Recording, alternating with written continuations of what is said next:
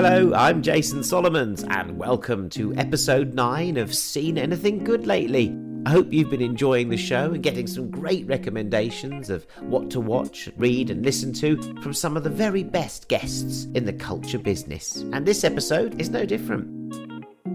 I think one of the amazing things about the Miles Davis story is as we were working on it, we realized that it was really kind of the story of, African Americans in the second half of the 20th century. But they absolutely love Chinatown, which I was surprised at. You heard my guests for this show there, the great documentary maker Stanley Nelson talking about Miles Davis, subject of his latest award-winning film, Miles Davis, Birth of the Cool. It's a warts and all portrait of the trumpeter. And you also heard Cokie Gilroy there, director of the new film adaptation of Caitlin Moran's How to Build a Girl, returning to feature filmmaking after a gap of over 20 years. We'll hear from Stanley Nelson and Cokie Gilroy. Yes, she's the sister of Mel Gilroy, off of Mel and Sue. And we'll hear from them after you and I have had a quick catch up and I tell you if I've seen anything good lately.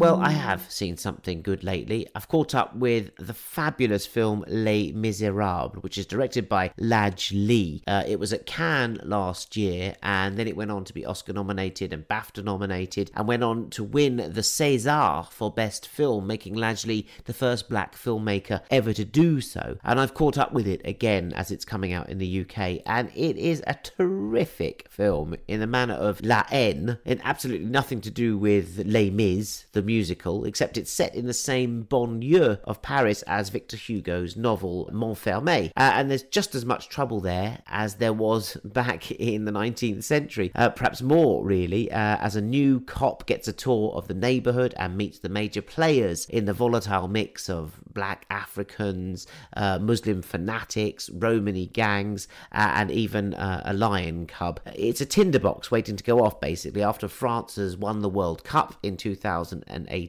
and it's a police beating that gets caught on a drone camera that really sets things off, a chain of events that are almost inevitable and unstoppable, and yet the police try to stop them. Seriously, it's one of the best films you'll see this year. It's Les Miserables, and it's out in the UK in cinemas on September the 4th. It's so good and fresh and exciting, and just now, I'm not even going to recommend anything else this week, because you just have to see Les Miserables, and you're done for this week. That's all you need to see to have said you've seen anything good lately. S'ils avaient raison d'exprimer leur colère, seul moyen de se faire entendre aujourd'hui.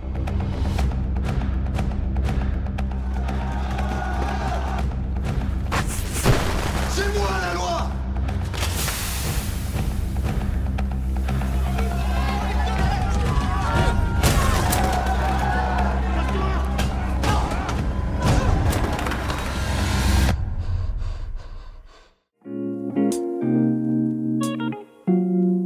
Of course, you probably also should catch Miles Davis, Birth of the Cool. It's Stanley Nelson's super cool documentary that now comes out on DVD and Blu-ray. It was on at the BBC and it was on the BFI at London Film Festival earlier last year. But now it's got extra stuff on, such as a Miles Davis concert from Montreux. But really, it's just worth it to have this superbly put together documentary of archive and new interviews. And it's like having an album. It's rich in the history and the story of Miles Davis. It's a pretty definitive portrait of a very complex and difficult, not always likeable man, but whose trumpet rings out clear and fresh and alluring as ever. There are some great musical moments in this movie, some wonderful stories, some shocks and some laughs, and some beautiful women and gorgeous photography and amazing tunes, some heavy politics, and just basically a whole load of style and attitude. And its director Stanley Nelson, well, he's kind of top dog among black documentary filmmakers. He's a 3-time Emmy winner who's told the story of the Black Panthers, of Emmett Till, the boy who was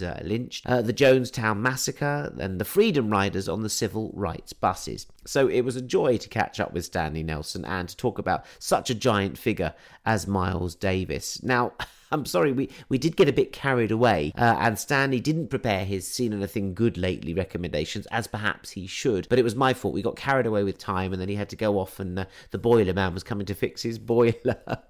But we did get blown along by the story of Miles and the music of Miles. So forgive us and, just enjoy this chat. Congratulations, Stanley, on it coming out on DVD. I guess this is the legacy you want for a movie like this. It's got a long tail. It starts in the cinemas and then just kind of grows and grows, and people more and more can get added to it. Yeah, I mean, I think there's something great about DVD, especially for this kind of film that's kind of evergreen. It's historic. It has great pictures. You can put it in your library. You can listen to the music. It's there. It's something that's really solid. Yeah, well, so much of the film is that beautiful edit from someone talking about a track and describing the sound to you then, going into the sound.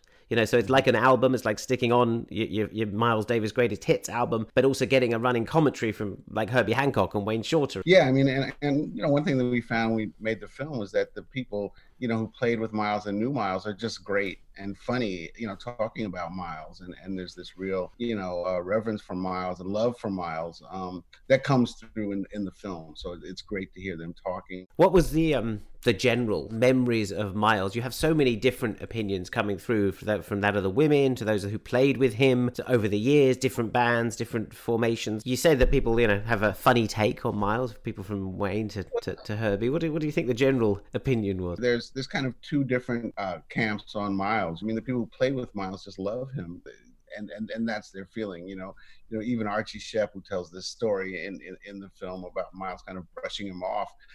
His next line that we didn't put in the film was, but I still loved Miles. I still loved him, after he brushes him off. And, also they know that much of their careers are owed to Miles, that playing with Miles was like, boom, a stamp of approval. And then, there are the people who were in his personal life who also, loved him, but that they also realized that there was this other side. I mean, Miles seemed to be one of those guys that people loved in spite of himself sometimes. You brought the film out before coronavirus, before lockdown, also before the George Floyd incidents and the sort of rise that we've seen now, global rise of Black Lives Matter. In fact, you were the first person that I ever met who was wearing a Black Lives Matter badge. You were wearing a pin when you came into my radio station in London. This was promoting the Black Panthers movie. You had a Black Lives Matter badge, a pin, which I still have actually. I wanted to talk to you again and catch up with you post George Floyd and where we are now, with how that has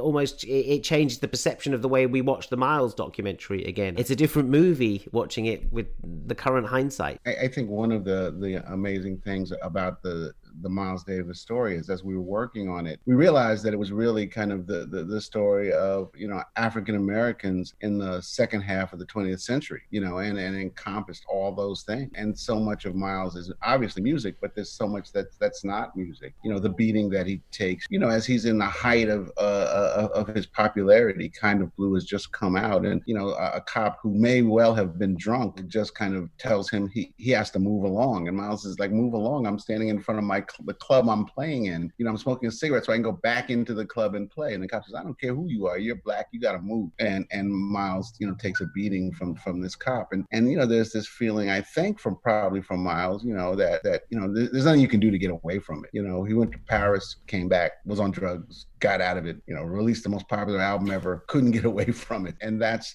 the feeling.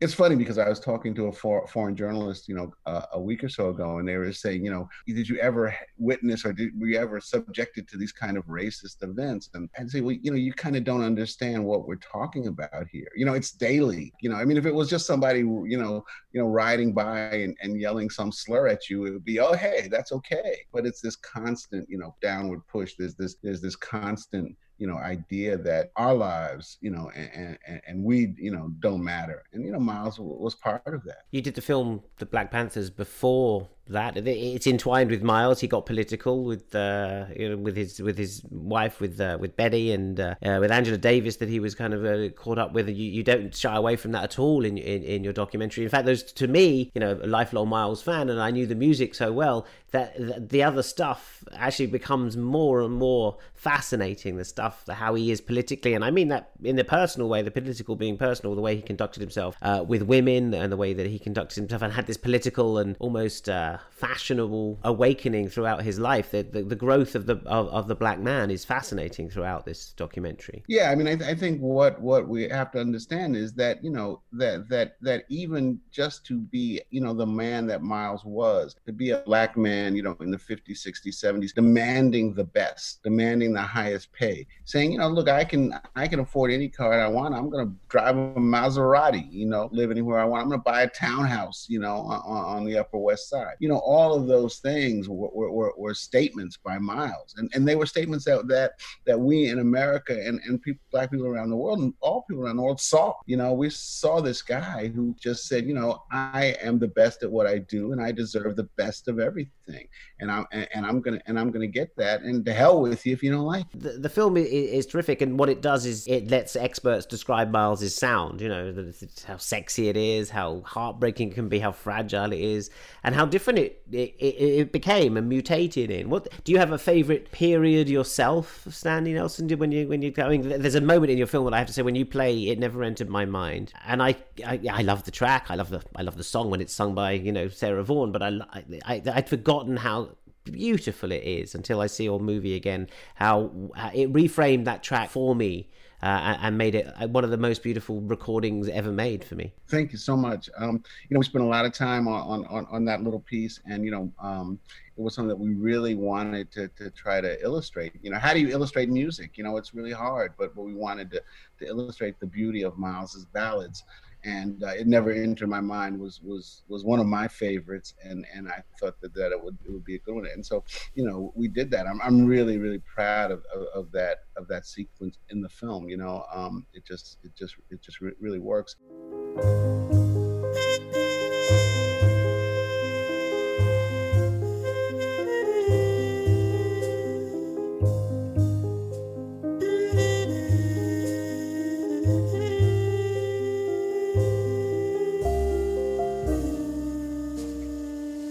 Yeah, that's the Miles Davis Quintet, and It Never Entered My Mind. Just exquisite. Do you think jazz is in as good a spot as it was then? I still see such a revival going on here in the UK. We have new young players who are bringing out albums. They're successful in the charts. They're kind of the albums of the week on our really reasonably BBC mainstream stations. I think jazz is, I don't know if it ever went away. It's certainly back. Yeah, I mean, I think jazz is really strong with certain fans, with people. You know, people listen to jazz, and also musicians all listen to jazz. I mean, that's the thing that happens. Stanley, it's great to have you with us, one of the great documentary makers of our times. I'm going to ask you the question I ask everyone on the show. Of course, I'm asking you if you've seen anything good lately. You know, I like old movies, so I watch a lot of old movies. We recently got the Criterion Collection, which is like just a ton of old movies, and I've just been going through. You know, they have stuff curated in so many interesting different ways. You know, best foreign film winners, and you know Fellini movies, just everything. Anything you've seen that you kind of really sticks with you? The last few that you've watched. I've been watching a lot of film noir, and you watch a lot of TV as well. You know, you're a Netflixer. Yeah. You know, I'm like so many people. I end up, you know, turning on Netflix or Hulu or whatever and flipping around for an hour and a half and then going to bed. Not choosing a thing. not really watching anything. It's hard to figure out what to watch. You know, it's become kind of a game, you know, that I really enjoy, to talk to my friends, you know, and say, so what are you guys watching? Well, this is what I'm doing this show for. This is why I get you on the show, Stanley. I want to know what I'm your friend. I'm ringing you up and I'm saying, Stanley, I need to see something apart from obviously your brilliant documentary. I watched Ozark, which I really like, and then I got to the last 1.5 Ozarks and I realized that something bad was going to happen, and I haven't. You haven't gone there.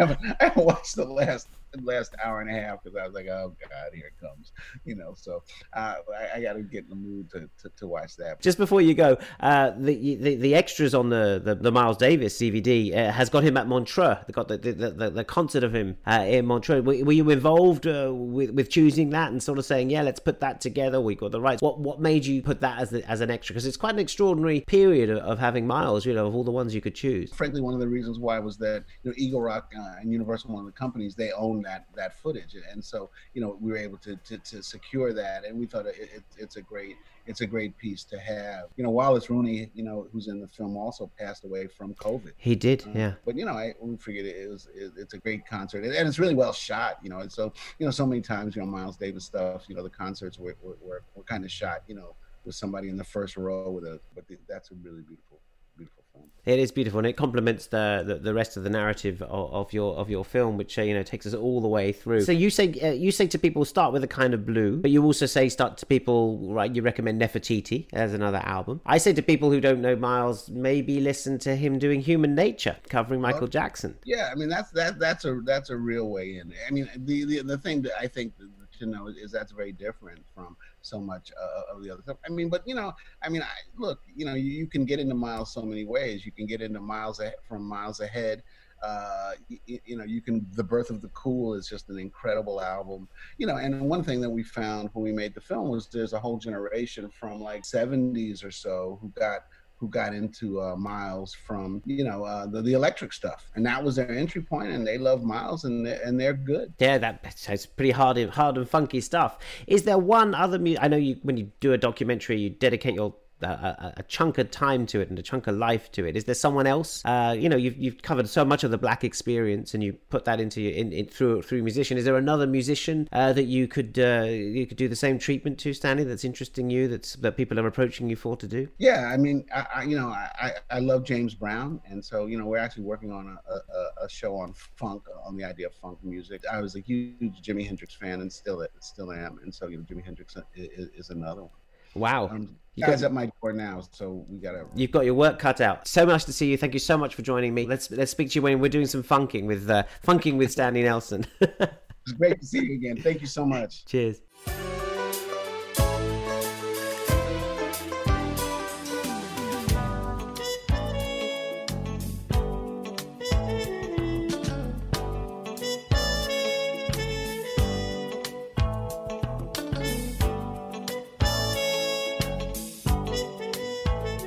Miles Davis doing Michael Jackson's Human Nature. The documentary is Miles Davis, Birth of the Cool, and the documentary maker and interviewee there was Stanley Nelson. Now, Eagle Rock Entertainment, who have put that film out on DVD and Blu-ray now, well, they're offering you, the lovely Saggle listener, the chance to win a copy of this great documentary to have and to hold, to listen to watch and to cherish. All you have to do is tell me, what was the name of the famous French film for which Miles Davis wrote the score and who directed it? Just email your answer to saggle@jasonsolomons.com and you can be the proud owner of Miles Davis, Birth of the Cool.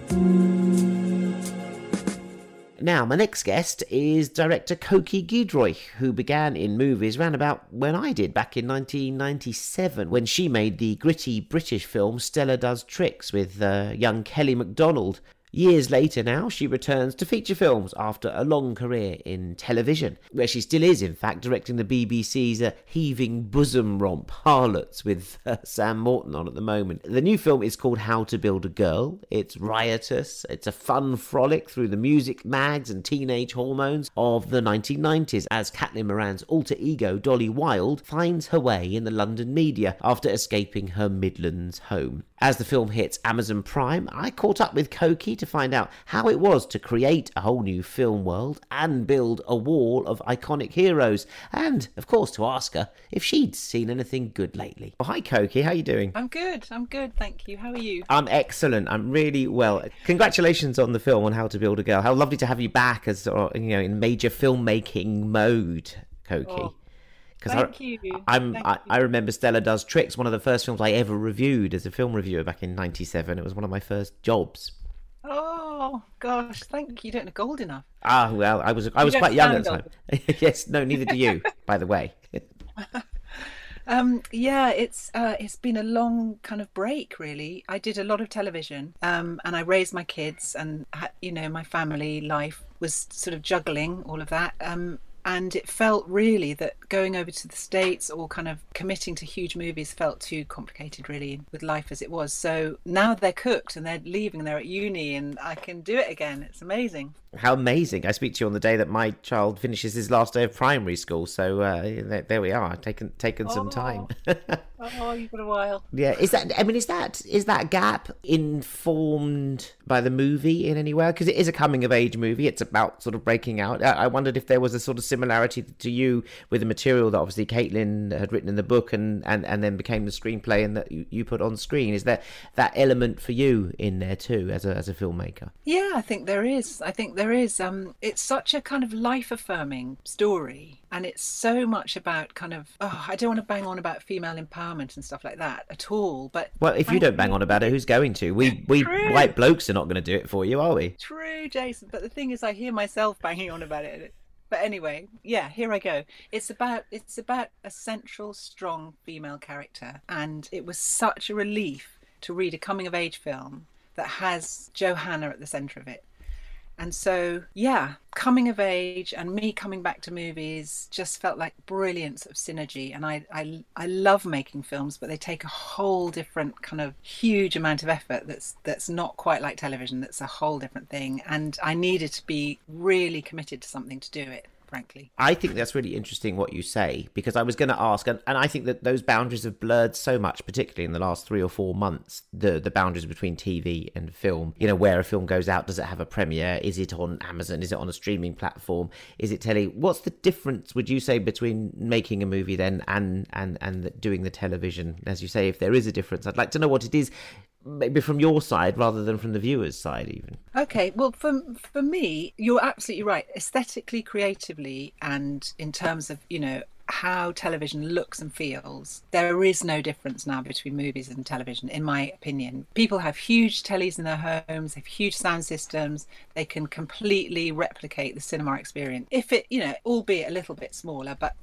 kind of, you know what I mean, the kind of scope and the scale of it. For me, making a film compared to television is a different rhythm. And also, as a director, you're just much higher status in films. You know, television, you're a gun for hire. That's the truth. The writer is king in television, or queen. And in film, you have more authorship and people listen. And that's quite nice, really, at the end of my career. The end? It's just starting again. Okay, the beginning of the end. Yeah, it's really nice for people to listen, be respectful. You know, you can own it in a way that in television you're much more making it for that industry and making it for slots. And often you're making an episode of something that's already existing, so you're sort of fitting into a style. And, you know, How to Build a Girl has a style all of its own, I have to say. It mixed the social realism that I suppose remember from Stella Does Tricks, which was very gritty and realistic in its way, but it has that social realist, but it also has a sort of great fantasy elements and great kind of breakout moments of imagination. But that must have been fun putting all that together. Oh, I loved it. That was all inspired by Caitlin. That's in her writing, and it's also in her personality. She is part woman, part Muppet. She's just got this sort of internal musical theatre joy about her. She's got an internal light bulb. And I wanted to kind of harness that because it's her story, you know, and I wanted that to be at the heart of the movie. And so it felt completely natural to me that this character, Johanna, could break into dance or could come back home and the posters on her wall talk to her, that, you know, she could fall in love with a guy, with a singer, and, you know, a rock singer played by Alfie Allen, and that he could just step out of a poster in a bus stop and walk her home. I mean, to me, it just feels like it's so much about who Johanna is, and it's kind of, these ideas are just sort of swirling around her. That's her. Did you have, it must be interesting to work with someone like Caitlin and then say to her, not that she's backward in coming forward, that girl doesn't stop writing, doesn't stop, you know, being funny in print everywhere, but you're putting her on screen and saying to her, look, this is, you've got such a light in, so there's a temptation with a writer to be a bit modest, to hide that light under a bushel. Here you have to kind of say to her, let's encourage it out, let's make Beanie be the objective correlative of you on screen. We're going to make her kind of do all these kind of fantastical things. Was Caitlin a bit sort of like, oh, I don't know, or she like, no, you take me and do what you want with me? She's totally kind of up for anything, Caitlin. She was like, bring it on. Her sort of take on life is larger than life. She has irrepressible energy. She's utterly effervescent and joyous and full of mad bonkers plans and ideas. And we had to find the right girl, you know, we had to find the right actress to kind of be the conduit of that. Bean is so similar. She just does sing Annie. She sings songs from Annie the musical. She was in her last job before How to Build a Girl was Hello Dolly in Broadway, and she high kicks her way through that entire production. She loves a bit of musical theatre. I think people would sort of say, oh God, you've got an American, and how are they going to be able to do the Wolverhampton accent, which she actually does, I have to say, pretty well. Good, isn't it? Yeah, very impressive, really. Wolvo, I know, which is very precise, and anyone in Wolverhampton will be extremely rigorous about that. But she's Californian, and she had no nerves about it. She said, whoever you have playing this part is going to have to embrace the accent, whoever it is, unless you find someone in Wolverhampton. Someone's going to be doing the accent, so it might as well be me. Did you try finding someone locally British? We started there. Yeah, we started in Wolvo, and we just widened the net till it got to California, and then Bean stepped in. Wow. That is an extraordinary bit of casting, but everyone else is, great in it. I mean, Paddy Considine, always fantastic. Brilliant to see Sarah Soleimani as the mum. I think she's a real performance in this one, a really difficult performance because everyone is so big, and here she is kind of getting it down. And she gives a real emotional heft to the film, actually, Sarah. I totally agree. I've loved her always. I loved him and her. And anyway, she basically brought the stillness to that character. She just came in and just felt that was absolutely the way to play that part, and it's a very, very complicated little part. It must be, especially when everyone else is up there and energetic. I also love the casting, of course, of the icons on the wall. That's in the book, but to actually sort of sit there and kind of go, right, well, who can play Frida Kahlo? Who can do this? You must have had a right fun doing that. And how did they react when you said, well, you're going to, how you described it to them and said to Sharon Horgan, well, you're going to do such and such, and then, how did you get them to on board with this? Well, they were mostly mates of ours, or mates of mates. It was shameless, to be honest. We just rang them up and said, please come and do this. And they kind of thought it sounded funny, and they love Catelyn, so they did. What was it, a day? They just needed to come and do a day? And half a day. That's it. Well, that's a good gig. I honestly think Sharon Horgan, funny you say Sharon Horgan, I actually think she was totally puzzled the whole way through. Because she was sitting in her bonnet and her corset, and she was against a huge green screen, and I was saying, look there, look up, react to this, laugh there. They're all so good. They're so good. Would they be your heroines as well, or would you put some more in there if it was your personal heroine board? I would have had David Bowie, and I would have had Frida Kahlo speak. I think they were the two key ones for me. Good evening, London. This is the place you come, where you can dance and scream and be with your own kind, and where everything is possible. But how do I get there from here? Koki, have you seen anything good lately? We talked about making TV. We talked about you being part of the British TV landscape and the world TV landscape and the British film firmament now. So, well, what have you been watching? What else have you been seeing? I've been watching I May Destroy You. Yes. On BBC. That's a cultural event. Whoa. Not easy viewing. No, not at all. Complicated and endlessly challenging of my own views, my own feelings about all sorts of things: race, sex, gender, agency. I mean, unbelievably constantly surprising too, in terms of the form that it's going to take. You never know what episode is going to turn up next. You never know what's going to happen next. It kept turning tables on me.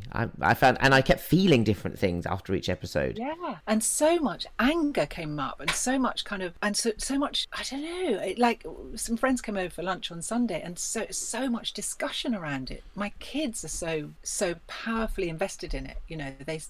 They say to me, I kind of say to them, but is life really about sex and phones and that stuff? And they go, yeah, Mum, get with it. That's what it is. It's quite a difficult landscape to navigate, it seems. Sex, phones, social media, empowerment, not sexual consent. I mean, I didn't realise it was so complicated. And of course it is. And perhaps I should have realised before. It's so complicated, isn't it? And I've always tried. My partner and I always talk about this. We don't want to be those old farts that kind of hark back and say how great it was and don't understand this society. So watching her show was, for me, a really important thing, to sort of sit and to embrace it and to listen to her voice, this amazingly original, brilliant voice. that's just powered her way out there, you know. And there we go, in a way, the exception that proves the rule of what you were saying about telly, because there is authored telly, there is experimental telly, there is Michaela Coel's voice there in the writing direction and in the performance. Oh yes. I mean, she's reinventing it though, isn't she? She's taken, you know, somehow it's Fleabag, but it's kind of like, whoa, it's swerved off into a whole new landscape. Yeah, absolutely. What about films? You've been watching any films? Well, in our house in lockdown, we have been having film club, and so my kids, who are kind of in their 20s and late teens, basically get to see films that they choose, but they haven't seen before, but we have. So we have watched everything from The Graduate to Love Story to The Deer Hunter to Do the Right Thing, Stepford Wives. I mean, honestly, the list, we've watched dozens. How exciting. What a lovely film club. And has it been, because were there dyed-in-the-wall classics that you thought, right, well, they're going to love this one because it's what you loved, and then they go, Mum, that was a load of old rubbish? Oh, yeah, there's a bit of that. Yeah, there's a bit of, oh my God, this is so slow. I sort of would start watching it with them and I'd feel really embarrassed because it's kind of an old movie that's really slow. Those pacings are different, aren't they? Their rhythms are different of storytelling and narrative and what they expect, I think. Totally, but they absolutely love Chinatown, which I was surprised at. And their all-time favourite of lockdown was The Graduate. Amazing, because it's still... And Do the Right Thing, Spike Lee's Do the Right Thing blew them away as well. Well, Do the Right Thing during lockdown, of course, because so relevant, still sadly awfully relevant, became hugely relevant. But also those are both films that have got visual palettes that are, you know, chopped up and kind of still look edgy today. Yes. Oh, they're so ahead of their time. Oh my goodness. Spike Lee, I actually interviewed him for a documentary back in the day in 91, just after that movie came out, and the courage to get up and tell those stories and do it in such a kind of entertaining, fun, cool way. I thoroughly recommend to you the update he's done on She's Gotta Have It, not his original movie, but the Netflix series that he did about Nola Darling now living in Brooklyn now. I just thought that was wonderful. What's it called? It's called She's Gotta Have It, which was his first film, but that was set black and white, sort of NYU graduation movie type thing. Yeah. But he's done this amazing update, this series on Netflix called She's Gotta Have It. And it's just where women are at, where sex is at, where black culture is at in Fort Greene in Brooklyn. Just great. It's great. And the music's great. Yeah. Well, lovely to catch up with you after all these years. Yes, and you. And thank you. You're looking great. Oh, thank you very much. I know we can still do it, you know, us old ones. And thank you so much. Thank you so much for Film Club. I wish I could have been there. Oh, well, there are many more titles if you want some suggestions. Until then, best of luck on Amazon with How to Build a Girl. I really enjoyed it. Great performances. And it looked fantastic, I have to say. Thank you. Cheers, Koki. You can find How to Build a Girl on Amazon Prime.